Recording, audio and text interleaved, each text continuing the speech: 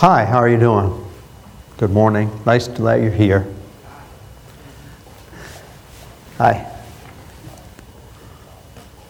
Jesus says a different, and some churches do this. They have a moment in there, and you do it too, but it was, hi, how are you doing? You folks started talking. I didn't think you were ever going to stop. Some churches, they have a greeting and it's simple. Peace be with you. And the response, see, nobody responded, so you haven't been used to that tradition. Peace be with you, and the response is, and also with you. Yeah. And then you go and sit down. You don't talk about other stuff. It's just a simple greeting. Peace be with you. The translation of that and what it really means is, may every good gift of God be upon you. So when you say, peace be with you, you're giving a blessing to the person you're saying that to, and then they return that by saying, and also with you. May every gift of God and God's blessings be upon you. Peace be with you. And that's what Jesus says when he walks in that room and scares the disciples, frightens the disciples. Because in the scriptures, this is a time of transition. They were worried about they were going to be crucified just like Jesus was. Transition times are hard.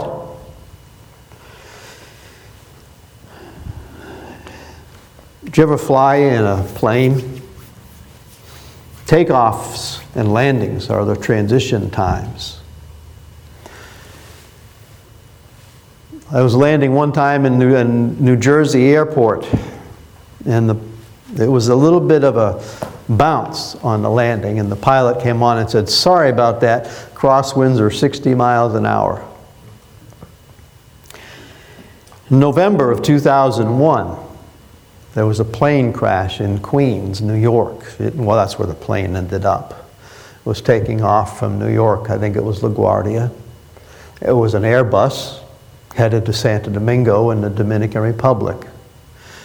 And it crashed on that takeoff, on that transition time. Transition times are hard.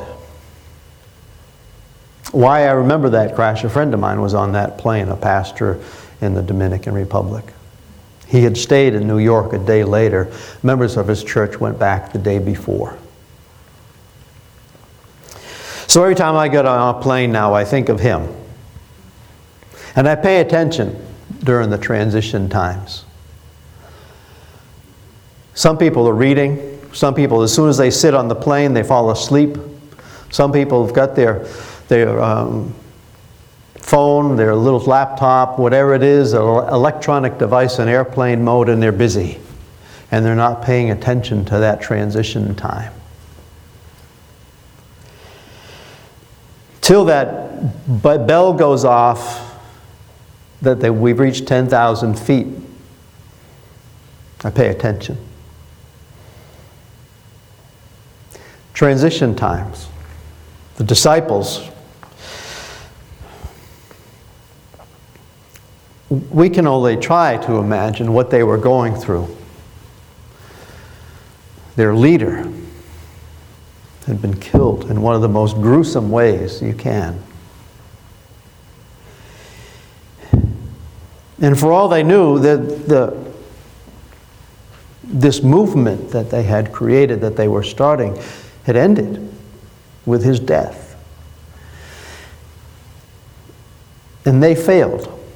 They felt as though, I'm assuming, that they failed. That they felt, we failed our leader. We abandoned him. We denied him. We ran away from him because we did not want to die. And maybe they were thinking that he failed too because he was supposed to be the king. And now he's dead.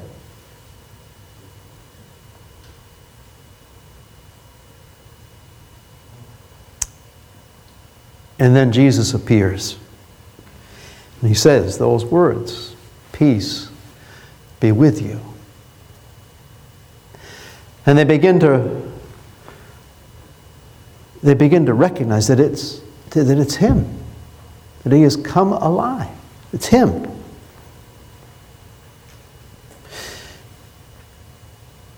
And how do they recognize him? His wounds. He shows them the wounds from the crucifixion. So one question I want you to think about today and maybe later, tomorrow, during the week, is how do you recognize Jesus in your everyday life? Where do you see God in your everyday life?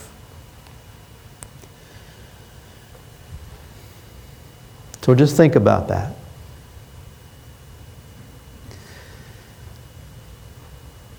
They recognized him. You see, we all have ways that we recognize people. How do you recognize your significant other? How do you recognize your children, your grandchildren, siblings? Is it a hair? The way they wear their hair or lack thereof? Is it the way they walk? Everybody walks in a certain way. Some people have physical difficulties, and it's an obvious gait that they have, and so it's easily recognized. From far away in a crowd, how do you recognize someone? Something stands out. Maybe it's their voice. Some people have that voice that kind of rings out and you can recognize it real easily. Sometimes it's a personality. There's some people that are always happy. They're always smiling. And you wonder what's wrong with them. They never seem to get upset. They never seem to get angry. They're just always bubbly. And then we have the opposite. We have those folks that it's always a gray cloud in their life. It's always a complaint. It's always something's wrong all the time.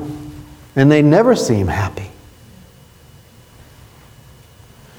You see, those are characteristics of how we recognize each other.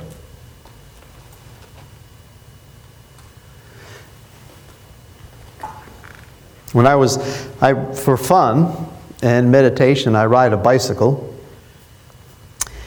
And I usually ride 40 or 50 miles when I ride a bike. And in years past, I've done several multi-state charity rides, and I rode my bicycle across the country in the year 2000. And there was a group of us, 40 of us. And there was one gentleman who he lived in the neighboring state to me, and he was the one that told me about this cross-country bicycle ride. And I could always recognize him because he rode with his head tilted.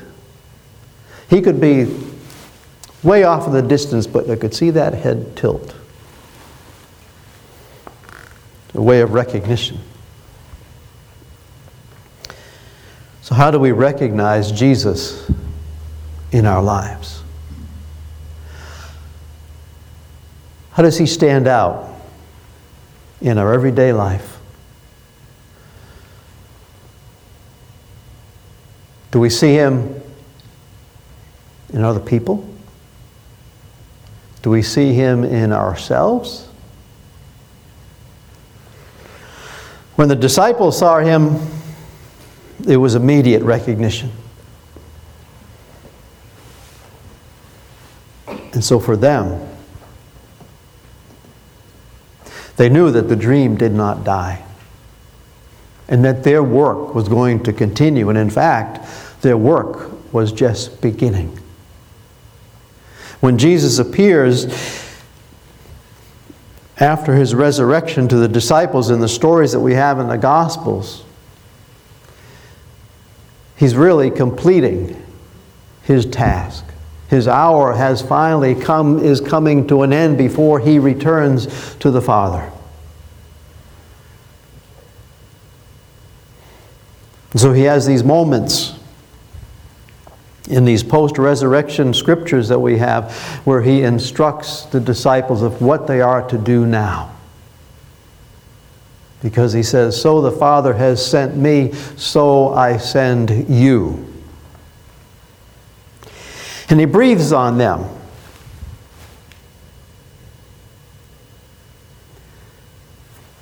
And with that breath, with that divine breath that creation started with,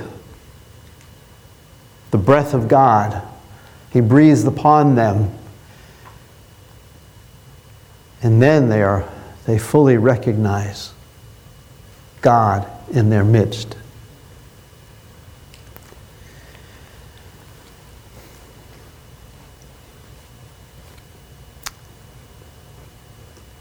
God was sent, the Father sent Jesus, and now he's calling him home. And now Jesus breathes on the disciples, and they are being called out into the world because his role is ending. So he is completing his mission. And now it's up to the disciples to go from there. And we know from all the stories and the letters in the New Testament that they do. Some of the stories are sketchy, like Thomas's story and where he ended up in his life and his ministry. But they left and went out, and the task is not over.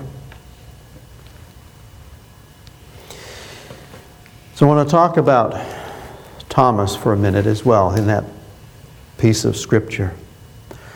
You see, he wasn't there in the confusion, in the death, and the fear of that they would be killed. He said, I'm leaving. I'm out of here. I'm not hanging around with the disciples. They might kill me. And the thing I want to highlight is that isolation. Wherever he went, whatever he did, he was afraid. But when we isolate ourselves from the community of faith, when we isolate ourselves from God, it's not a good place to be. Once he came back into the fold, once he came back with the disciples, he too he asked the same thing of Jesus that the disciples asked. And Jesus gave them. Jesus gave them proof. This is me. This is me. I have come again. So Thomas sees the same thing. He says, I want proof. And we do too. We want proof that God exists, that Jesus is alive, and that Jesus is among us. Those people in that room, they had the physical proof. They recognized God in their midst. We don't have that luxury. That's why I asked that question. How do we recognize Jesus? How do we see Jesus today? Do we see it in the works of the church? The works of the people in the church? Of course we do. In food given to food pantries, of people going off as missionaries in the world. Every act that we do as Christians is an act of Jesus and a way to recognize Jesus. We are the vessels, just like the disciples were. They went out and did what they did, and so do we. We are no different from them. It is our task to go out into the world and use the gifts that God has given us. You see, Jesus needs us because he's not here. Jesus needs us to be his hands and feet on this earth, to share his love and grace and compassion. And the church needs Jesus Because without Jesus, there is no message to give. There is no message of love and hope. Jesus is our message. And please never forget that. That is our one and only message. There's a quote, and I have to paraphrase it. I lost the quote, or I think I lost the book actually, but it was quotations, and this was from Martin Luther King Jr. And he said, "The church is the only place in the world where man can be confronted with Jesus Christ." That's our mission. That's our only mission, to reach out into the world and say to other people, "Peace be with you."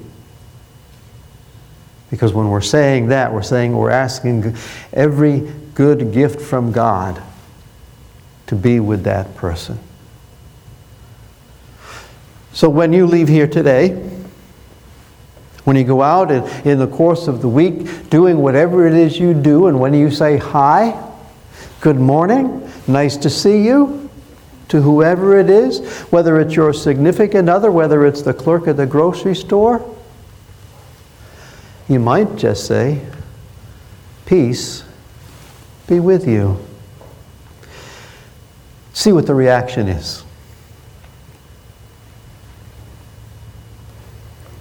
Let us pray.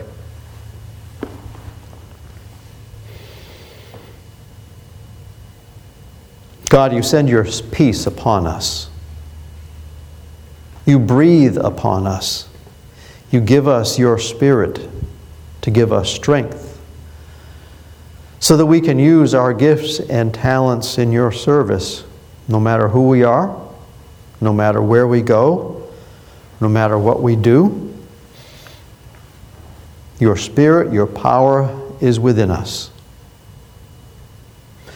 So this day and every day, may that power come out from us and flow to others as we share your love, your grace, your compassion to all we meet. You have given us your peace, your strength, your love, your grace. May we not hoard that gift and keep it to ourselves. May we share it with all that we meet. And we ask this in your precious and holy name. Amen.